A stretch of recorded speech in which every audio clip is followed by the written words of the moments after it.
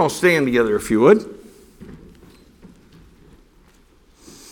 And look with me first in Psalm 57 and verse 1. It says, "Be merciful unto me, O God, be merciful unto me, for my soul trusteth in thee. Yea, in the shadow of thy wings will I make my refuge until these calamities be overpassed." Now go with me over to Psalms 18 and look down in verse 25. And let's say verse 25 together out loud in unison. Psalm 18:25. "With the merciful thou wilt show thyself merciful. With an upright man thou wilt show thyself upright." Let's go to the Lord in prayer. Father, we're thankful for each one that's here tonight. We thank you, Lord, for your word. And we ask, God, that your Spirit would have freedom in this place tonight. May he have freedom in each of our hearts, and may he give us ears to hear, that we might see what it is that we need personally.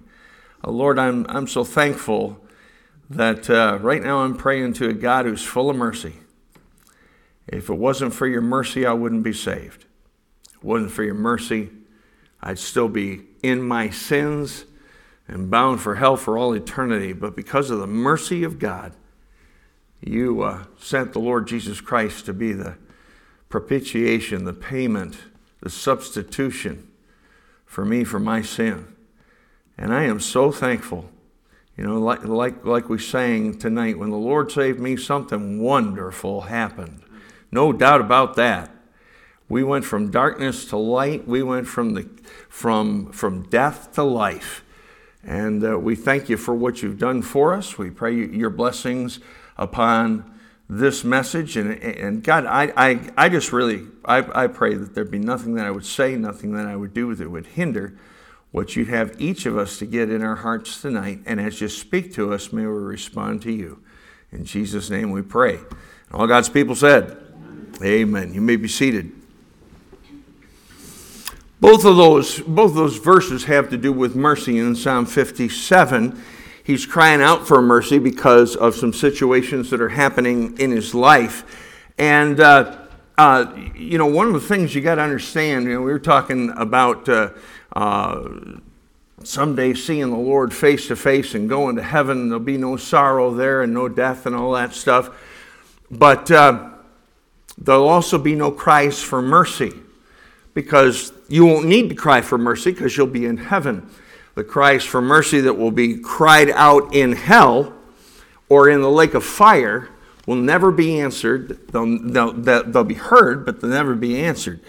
And if you want mercy, you got to get it on this side of eternity. In Psalm 18, verse 25, it tells us that if we want mercy, we've got to be merciful. We need to be merciful. And I think mercy is one of the greatest needs that we have today in society, in our country, even in Christianity today. In our church, we need to be a merciful church. One of the things for the 30 years that I've been here that I've noticed about you folks, you have a bend, a tendency, a bend toward mercy. And I like that. I'm glad for that. And I hope we never lose that as a church. I think that it's one of the greatest needs we have today, because this world and society today is just bare knuckle cutthroat. I mean, it just is. It's cutthroat. And we need to be exhibits of mercy.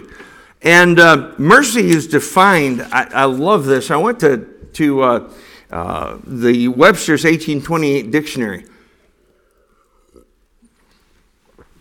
And if you don't have a copy of that, you need to get one. If you don't have it on your phone or your computer, you really should get it. Most of them out there.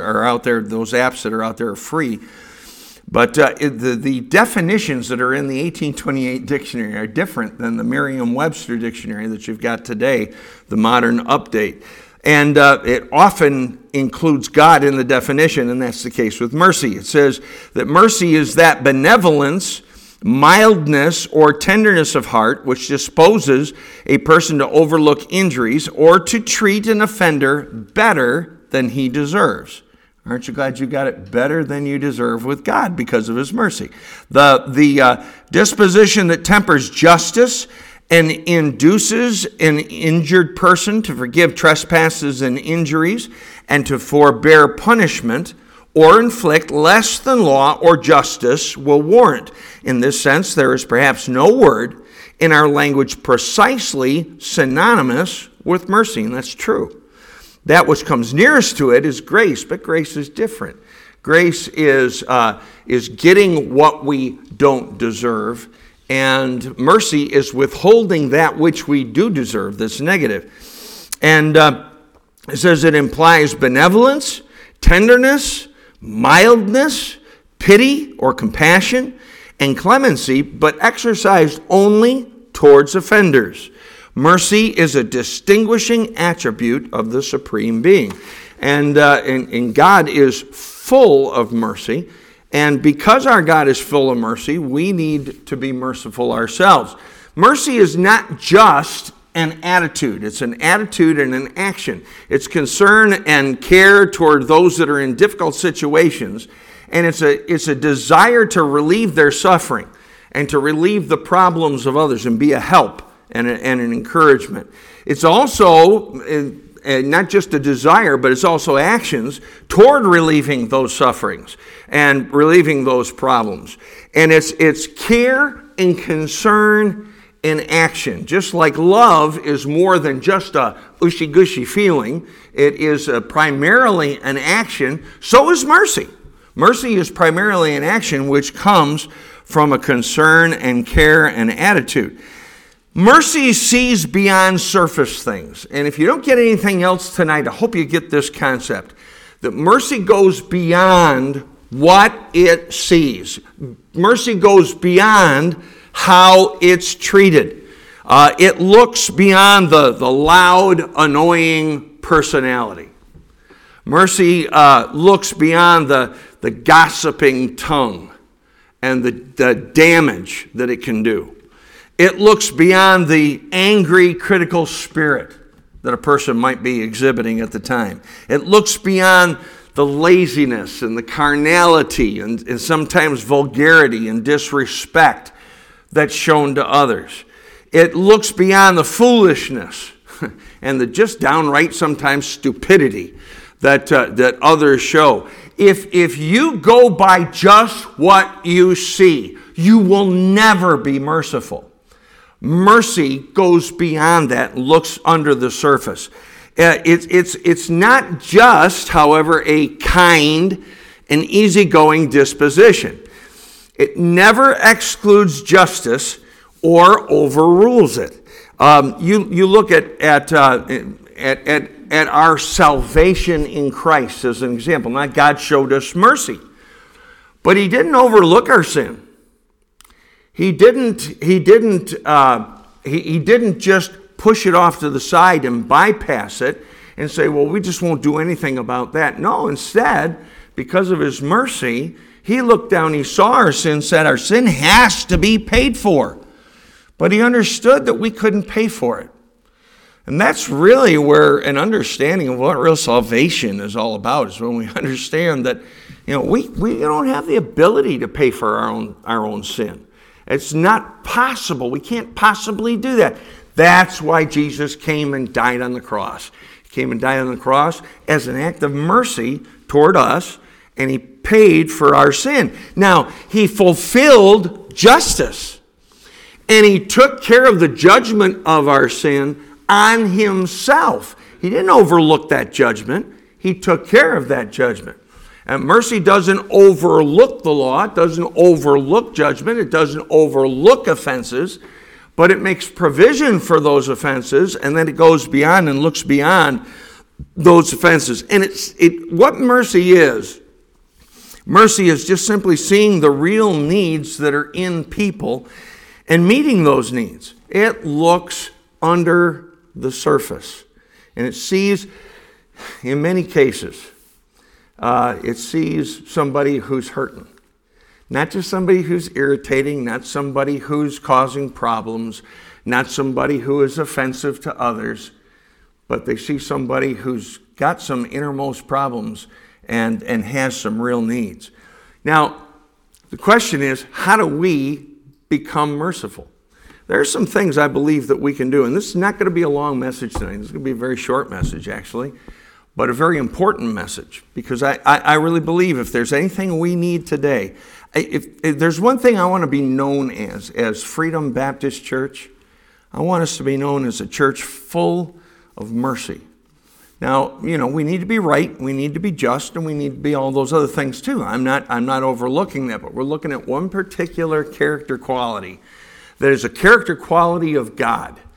You read through the book of Psalms, and one of the things I think you'll find is that over and over and over, regardless of who the psalmist is, sometimes it's David, sometimes it's Moses, sometimes it's others, but one thing that you'll find, and many times the psalmist is totally unnamed, but one thing that they have in common overall is there's tons of cries for mercy in the book of Psalms. And the reason why that is because we've got a God who is a merciful God, and we also have a great need. And the need that we have is for mercy for ourselves. But you know what? The Bible says if you're going to have mercy, you got to be merciful. So how can we become more merciful? Let me give you some ways tonight that we can gain in the area of mercy. Go to Matthew chapter 5.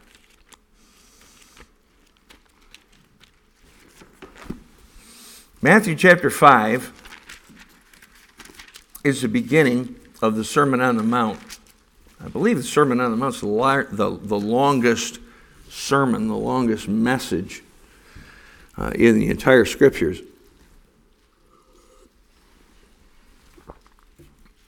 And it encompasses 3 chapters, chapter 5, chapter 6, and chapter 7. But where Jesus starts in the sermon is he starts with what we have called the Beatitudes. And I like that word because the truth of the matter is these are attitudes that we ought to be. They ought to be in us on a daily basis. But I want you to look with me in verses 3 through 7. This is where he really starts the message. And he says, "Blessed are the poor in spirit, for theirs is the kingdom of heaven. Blessed are they that mourn, for they shall be comforted. Blessed are the meek, for they shall inherit the earth. Blessed are they which do hunger and thirst after righteousness, for they shall be filled." And then finally in verse 7, he says, "Blessed are the merciful, for they shall obtain mercy." One of the things that, and it continues on even after that, but I want to stop there because one of the things that I observed, and I've read through these scriptures over and over again, many of you have too, but it dawned on me one day that these Beatitudes are progressive. It starts with the first one and then builds on the first one with the second one, then builds on the first two with the third, and so on right on down.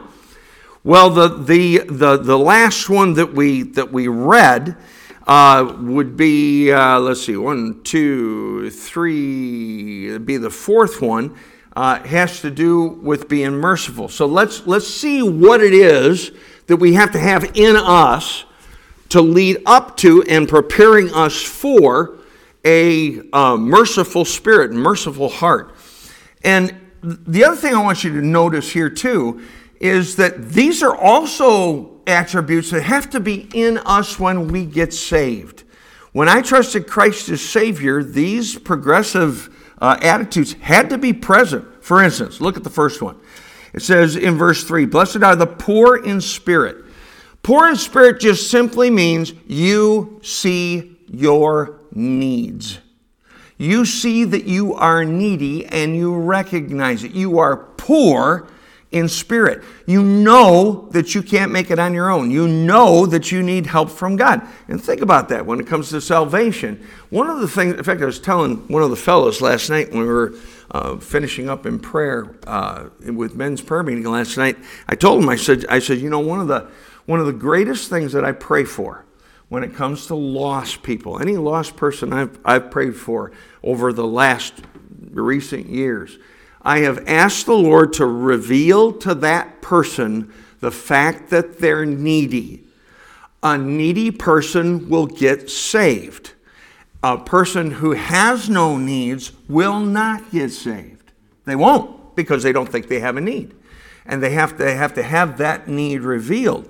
And of course, this is talking about spiritually poor in spirit.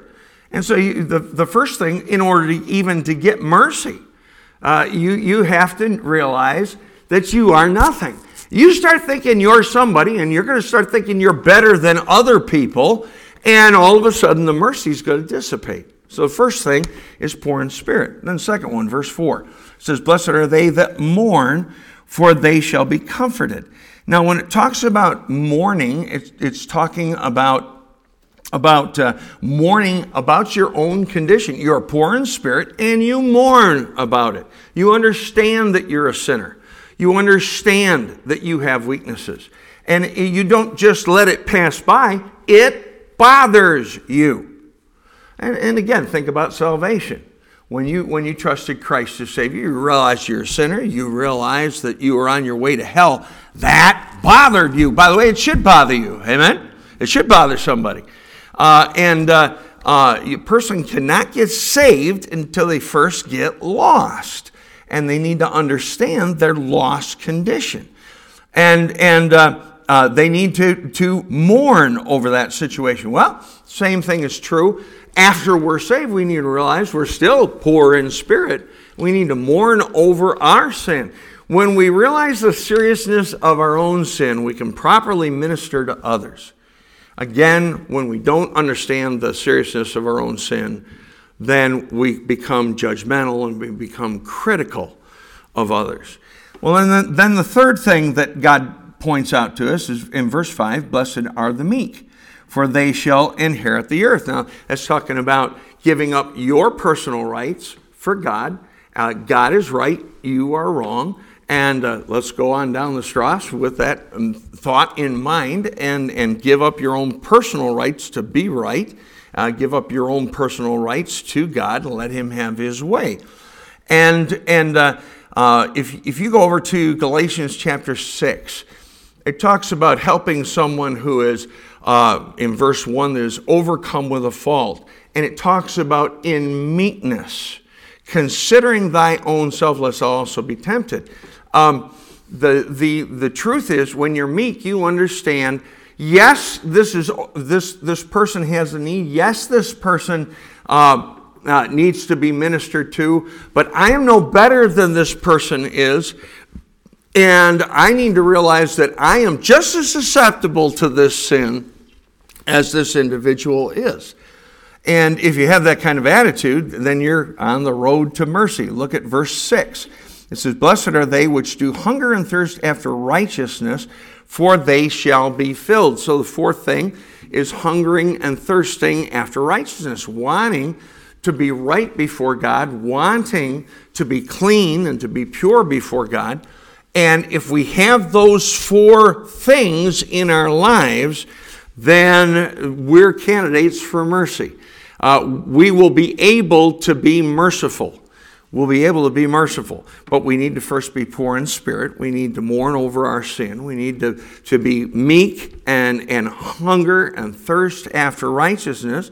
And when we do those things, then God says that we have the capacity, we have the ability to show mercy toward others. Of course, verse 7 says, "Blessed are the merciful, for they shall obtain mercy." Then the second thing that we need to do is we need to just be right with God. Go to Acts chapter 23. Acts chapter 23. I think you'd agree with me and probably one of, if not the greatest Christian that ever lived, was the Apostle Paul. And God used him in marvelous ways to be a witness and testimony. God used him to start many churches. He used him to see many get saved.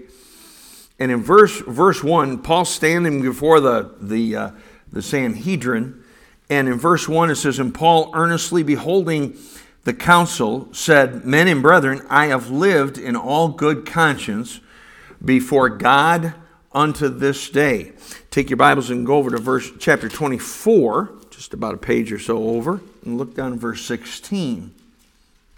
This is Paul again, and he says, "And herein do I exercise myself to have always a conscience void of offense toward God and toward men." Basically what he said was, he said, I'm clean. I'm clean. As of right now, right at this moment, my conscience is clear before God. My conscience is clear before man. What he's saying is that if there's any sin that was there, it's confessed, it's forsaken. If there's any apologies that need to be made or any restitution that needs to be made, I've made it. And so to the best of my ability, I am clear before God and I'm clear before man. Now that order is so very important because every time you find that business about a conscience being clear before God and man, it's always God and man. It's never man and God. It's always God first, and you always put God first. And then secondly, with man, if you have done something against an individual, don't first get right with the individual. Understand that, yes, you did an offense against somebody, but you first sinned against God because God did not want you to do that. So we need to get right with God first. And by the way, in order to get right with man, it's best to get right with God first, so that you can get right with others properly. What does it mean to be right with God and man? Well, how do you do it? Well, first of all, you confess your sin to God. You ask God for forgiveness. And then secondly, you go to those that you have trespassed against and you ask them for forgiveness. And when you ask them for forgiveness, you do it quickly, you do it quietly. You don't make a big deal out of it. I mean, if it's a big deal, obviously it needs to be made so. But I'm just saying, you just basically go about your business of taking care of it and take full responsibility. Don't give one of these apologies of, well, I'm sorry that I did such and such to you, but I was tired that day. But you really did tick me off in the first place. That's not an apology, okay? It's not an apology at all. Take full responsibility for your sin. And then ask forgiveness for the right things. Now, when I say the right things, there's two things involved when we trespass against someone. And this is a lesson God taught me years ago. I had trespassed against an individual, and I went up to that individual, and I had first gone to God and asked him to forgive me. God did. Then I went to the individual, and I asked them to forgive me for the action that I did. And he said he forgave me. And I walked away. And usually when I walk away from those kind of things, I feel good, feel clean. Good, I got that taken care of. I walked away, I still felt dirty. And I went to God and I says, God, what is wrong? What's going on here? I confess to you. I confess to the individual, but I still feel dirty and guilty on the inside. And God showed me very plainly why that was the case, because I asked him to forgive me for what I did. I did not ask him for forgiveness for my attitude toward him. And I had the wrong attitude. I went back shortly thereafter. In fact, the next time I saw the individual, and I said, I confess to you the thing that I did against you, but what I left out was the fact that my attitude was not right toward you. My heart wasn't right toward you. Would you forgive me for? And I told him what my attitude was. Boy, you know what? He got a big smile on his face. I could tell. he wasn't comfortable with the apology. And as soon as I said, I'm asking you to forgive me for my attitude, boy, everything changed. That person and I became friends, not close friends, but friends. And he's serving the Lord as a preacher today. Praise the Lord for that. But it could have ended differently had I not handled things right. And when you get those things right, then you have the capacity within yourself to be able to show mercy toward others. And you do, because you've already gone to God and you made sure you're clean before Him, and you made sure you're clean before others. So the second thing we do is we make sure we're right with God and right with others. Third thing that we can do to become merciful is realize that people's outer problems are the result of inner needs. Again, don't just look at the outside. If all you look at is the outside, all you're going to look at is their trouble. And you're going to look at the results of their trouble that is troubling them on the inside. You got somebody who's angry. You got somebody who's nasty. You've got somebody that has an attitude towards you. Something's gone on in their lives that have caused them to be that way. Do you care about that? Does that bother you? Or are you only bothered by the way that they treat you? If you're only bothered by the way that they treat you, you're never going to be able to have mercy toward them. You have to look beyond what you see, and you need to realize there's a person on the inside that's hurting and that has some difficulties in their lives that needs to be ministered to. Now, they might refuse to be ministered to. I understand that. You know, the Bible says over in the book of Romans, as much as lieth within you, live peaceably with all men. Well, you know, as best as you can. And if they don't accept that, the best that you got, then you go on. But understand that if there's an irritating factor in their lives, it's because there's something inside that's festering them. And that ought to cause you to have a merciful heart toward them.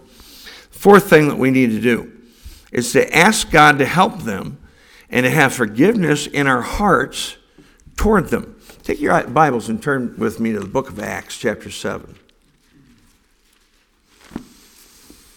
Acts chapter 7. And most of you are familiar with some of the last words that Christ, the Lord Jesus Christ, uttered on the cross when he looked down at his accusers. He looked down at those that were crucifying him, and he said, Father, forgive them, for they know not what they do. Now that was definitely, without a doubt, that was an act of mercy. These are the people that were actually literally crucifying the Lord Jesus Christ. But what we have a tendency to do, and maybe you don't do this, but I do this, is say, well, he was God. He is God. And of course he's going to act like that.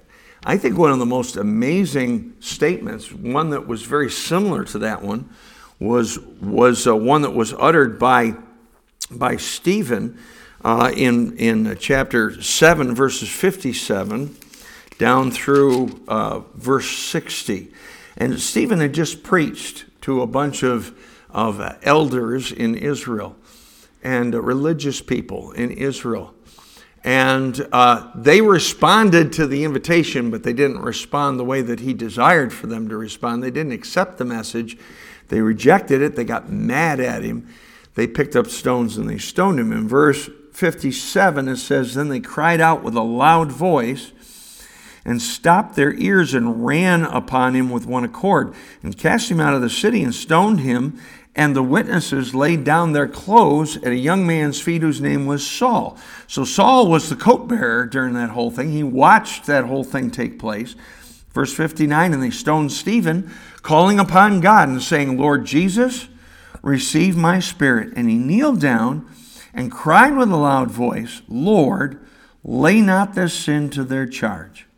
And when he had said this, he fell asleep. Now, these are the very guys that killed him, that stoned him to death. And basically what he did was he uttered a prayer of mercy. He simply said, Lord, lay not this sin to their charge. What do we need to do? Well, we need to have a forgiving attitude, and you can't pray a prayer like that unless you have forgiveness in your heart, unless you look beyond the actions of the people and see that they have a need on the inside. And this really was a very, very merciful prayer, just like the Lord Jesus' prayer on the cross was a very merciful prayer.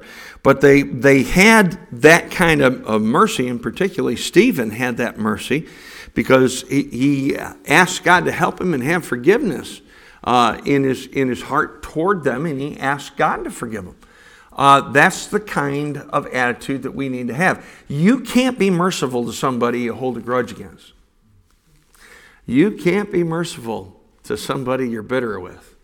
You can't be merciful with someone that you're angry with. So ask God to help you with those things, and ask God to first forgive your feelings toward them, and then secondly, ask God to help you to be a blessing and a help to them. And then the last thing is found over in Romans chapter 12. Go to Romans 12 with me. And this will help you have a merciful heart. Romans chapter 12.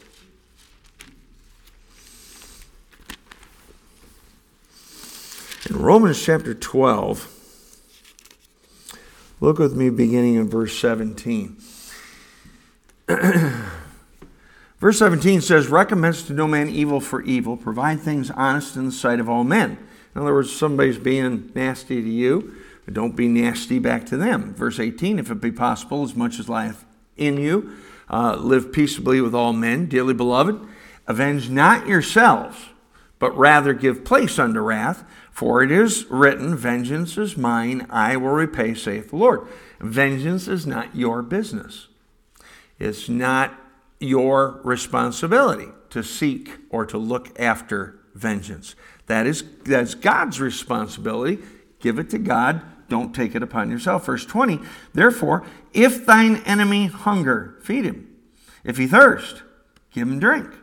For in so doing, thou shalt heap coals of fire on his head. Now, can I tell you something else it does?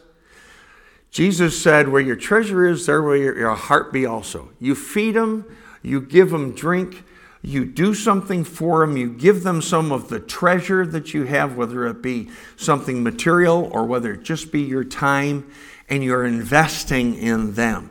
When you invest in them, your heart goes with your investment. Where your treasure is, there will your heart be also. And then verse 21, be not overcome of evil, but overcome evil with good.